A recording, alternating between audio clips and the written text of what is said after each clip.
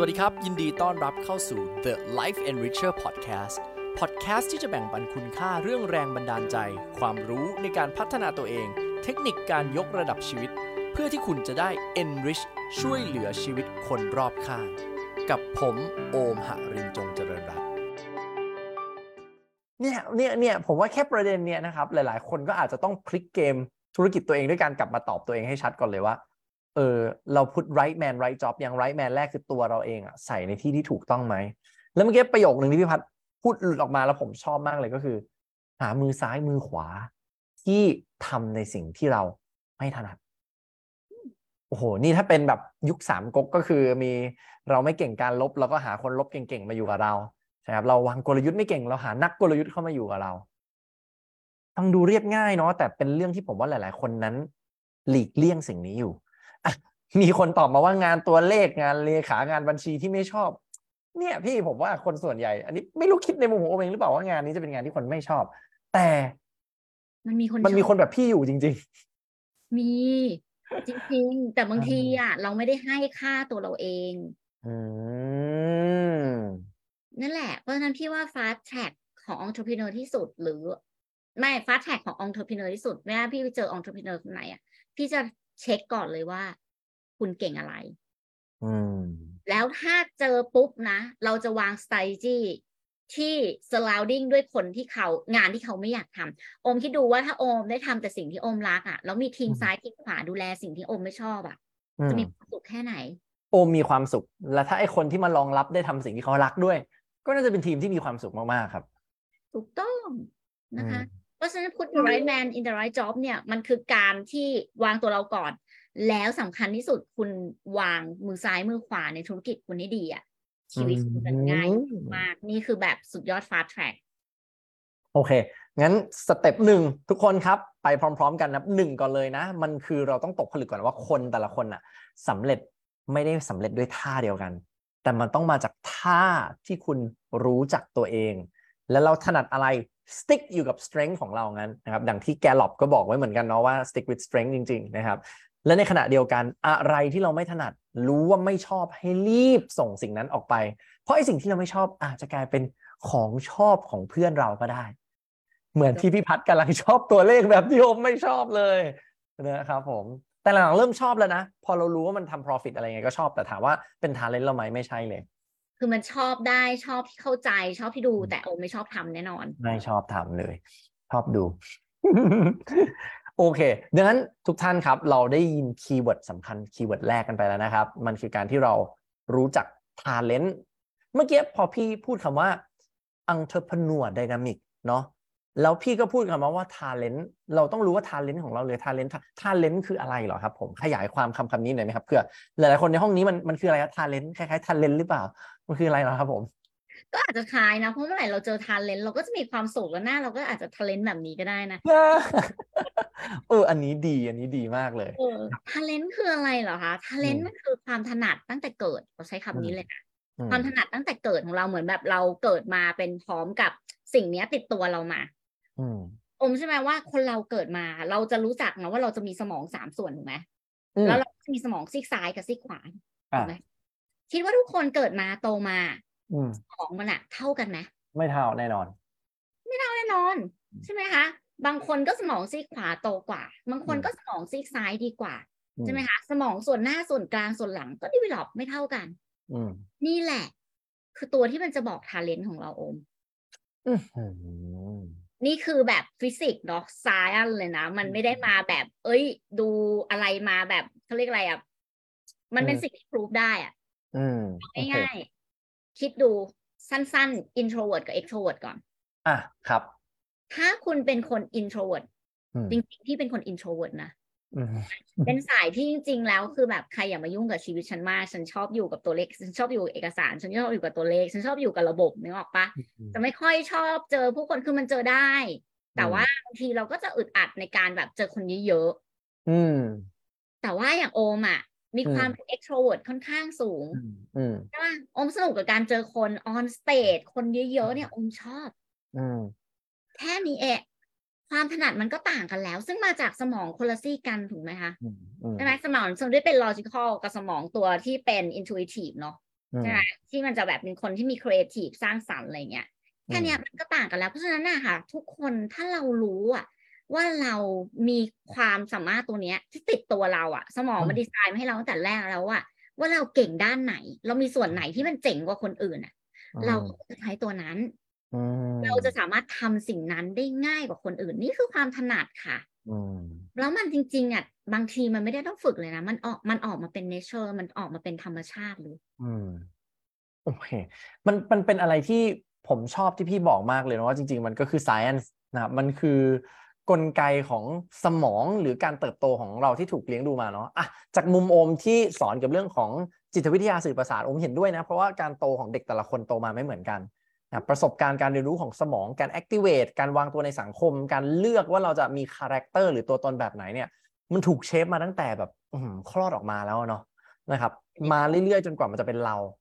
เมื่อกี้สิ่งที่พี่บอกดีมากเลยคือมันกลับมารู้จักตัวเองกลับมารู้จักการทำงานของสมองตัวเองหรือกลไกหรือแพทเทิร์นของตัวเราเองนั้นtalentจริงๆครับทุกท่านมันคือเหมือน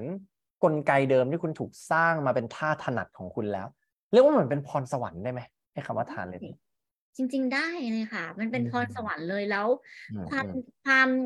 วามเข้าใจผิดของโลกที่ผ่านมาในยุคอุตสาหกรรมแล้วกัน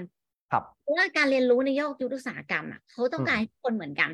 คือเราถูกเข้าโรงงานผลิตที่เรียกว่าโรงเรียนเนาะเราก็มานั่งเรียนรู้เสร็จแล้วก็บอกว่าเธอไม่เก่งเลขไปติวเลขซะเธอเก่งศิลปะ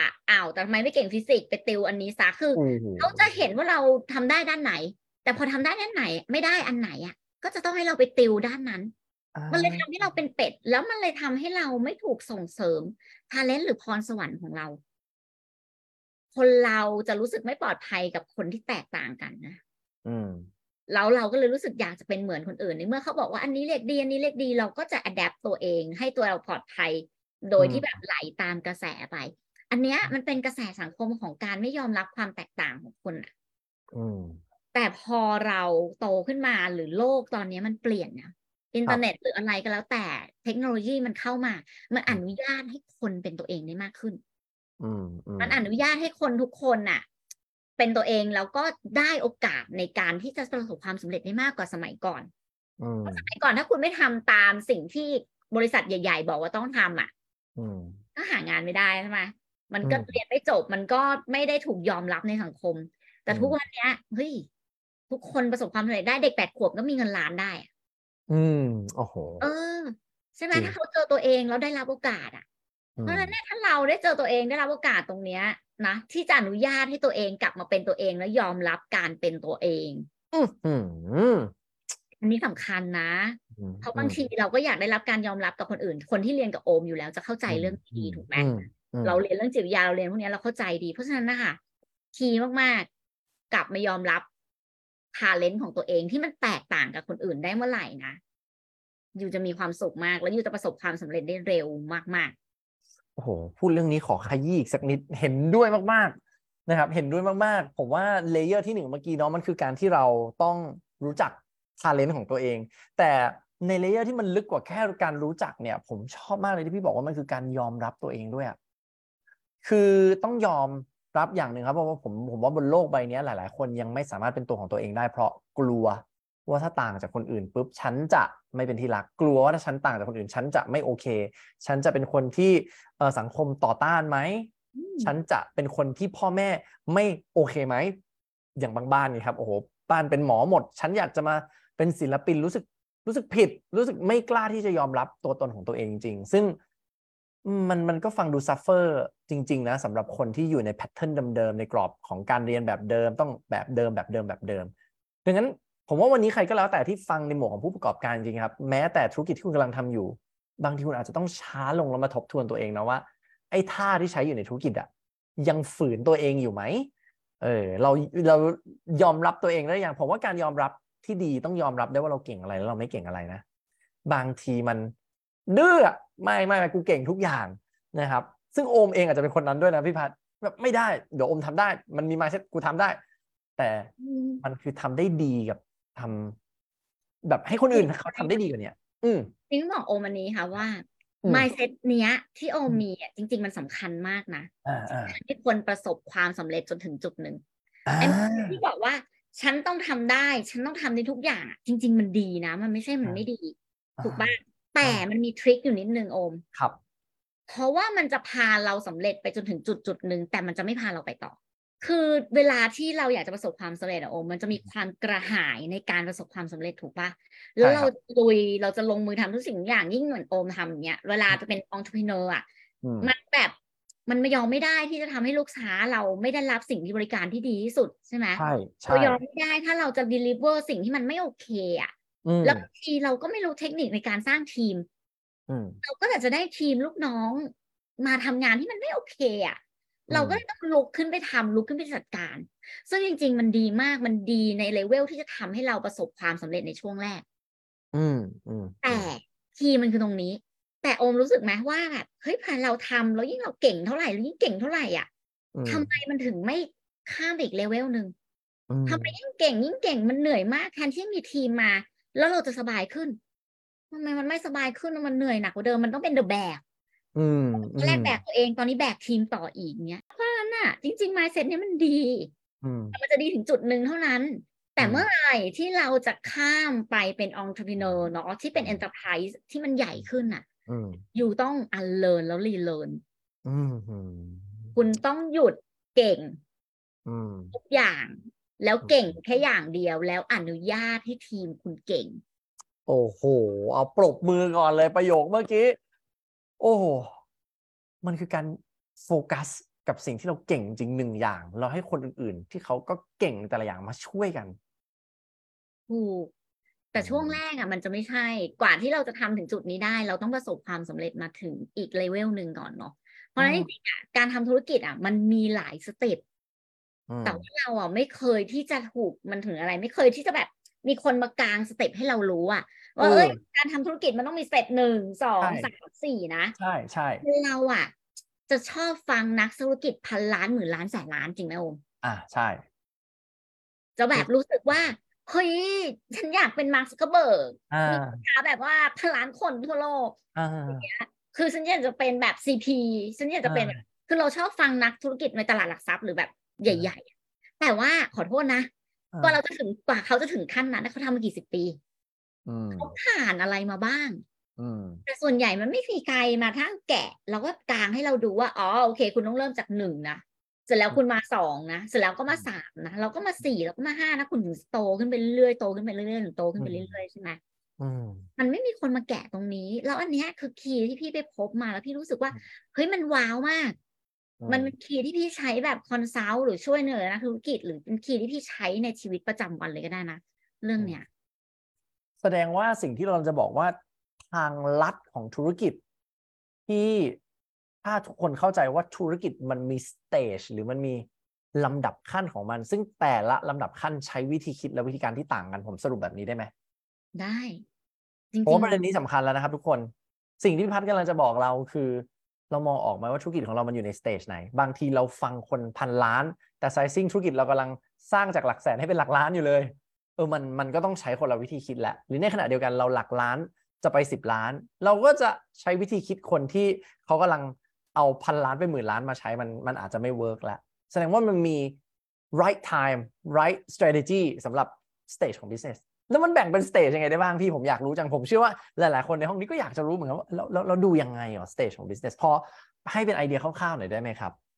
จริงๆเราแบ่งไม่ยากเลยนะคะสเตจแรกอ่ะมันเรียกว่าแบบเหมือนเราเป็นโซโล่พรีเนอร์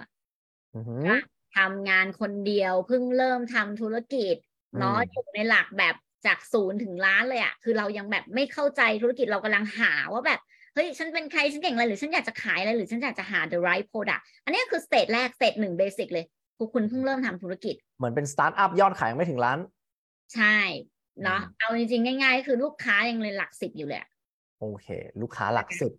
ใช่ลูกค้ายังหลัก10อยู่เลยเพิ่งearn trust ยังเพิ่งแบบเริ่มขายแบบจริงจังเองลูกค้าในที่นี้ไม่ได้พูดถึงแบบคนมาซื้อทีละชิ้น2 ชิ้นนะเรากำลังพูดถึงลูกค้าที่เป็นแบบ recurring customer ที่สร้างลูกค้าสร้างยอดให้เราแบบจริงจังเนาะไม่ใช่ขายออนไลน์หนูขายได้เป็นพันชิ้นแล้วมีลูกค้าเป็น1,000 คนเงี้ยไม่ใช่นะ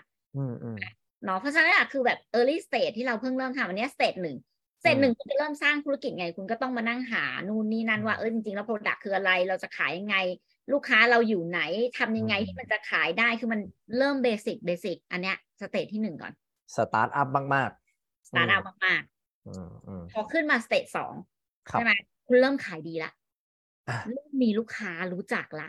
ที่มันเริ่มขายได้ละตอนเนี้ยมันจะเป็นสเตจที่ทำคนเดียวไม่ได้ละมันเริ่มต้องเฮ้ยมีทีมมีลูกน้องมาช่วยนู่นนี่นั่นมาช่วยรับออเดอร์มาช่วยส่งของใช่ไหมคะสเตจเนี้ยจะเป็นสเตจที่เราเริ่มเติบโตขึ้นมาเป็นจากโซโลพีเนอร์เนี่ยเริ่มมาเป็นองค์เทอร์พีเนอร์เลเวลแรกละเพราะฉะนั้นในสเตจเนี้ยส่วนใหญ่จะยังไม่ได้คิดถึงการแบบสร้างทีมอะไรจริงจังหรอกแค่มีเด็กแค่มีคนมาช่วยเราทำงานเท่านั้นเอง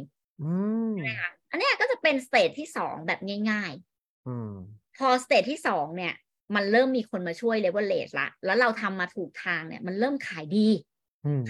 มากๆทีนี้เราจะเริ่มแบบว่าตายแล้วถ้าฉันไม่มีทีมมาช่วยทำเนี่ยเราจะเริ่มแย่ตอนนี้จะเป็นสเตจของการสร้างทีมเมื่อกี้แค่มีลูกน้องนะเรายังไม่ได้สร้างทีมเลยนะแต่พอสเตจถัดไปเราจะเริ่มสร้างทีมแล้วค่ะเพราะว่าเราอยากจะตรงนี้เป็นระบบไม่ตรงนี้เป็นระบบไม่งั้นไอ้นั่นก็เดี๋ยวลูกน้องคนนี้ทำผิดเดี๋ยวไอ้ลูกน้องคนนี้ทำผิด เริ่มประสาทเสีย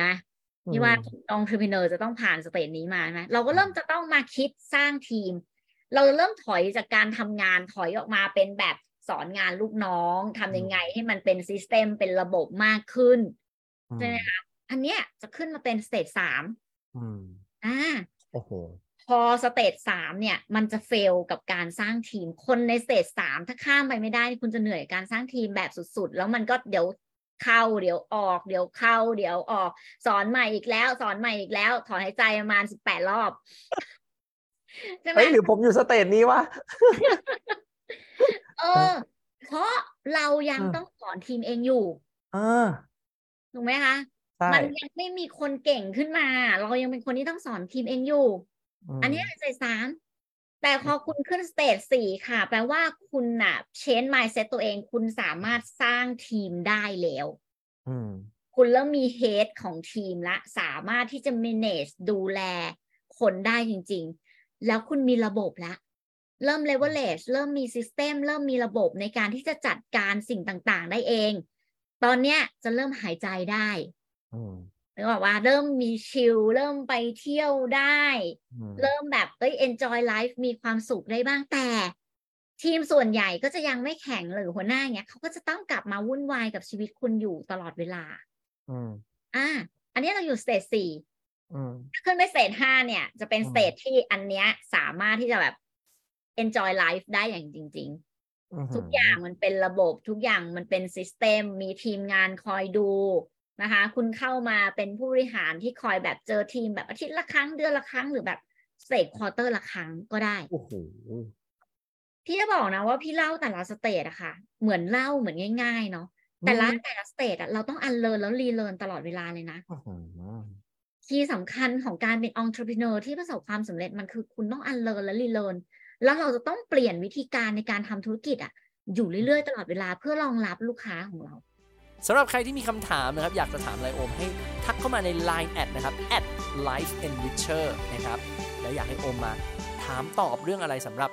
เรื่องราวการพัฒนาตัวเองนะครับยินดีครับแล้วเดี๋ยวเราเจอกันใน EP ถัดๆไปครับสวัสดีครับ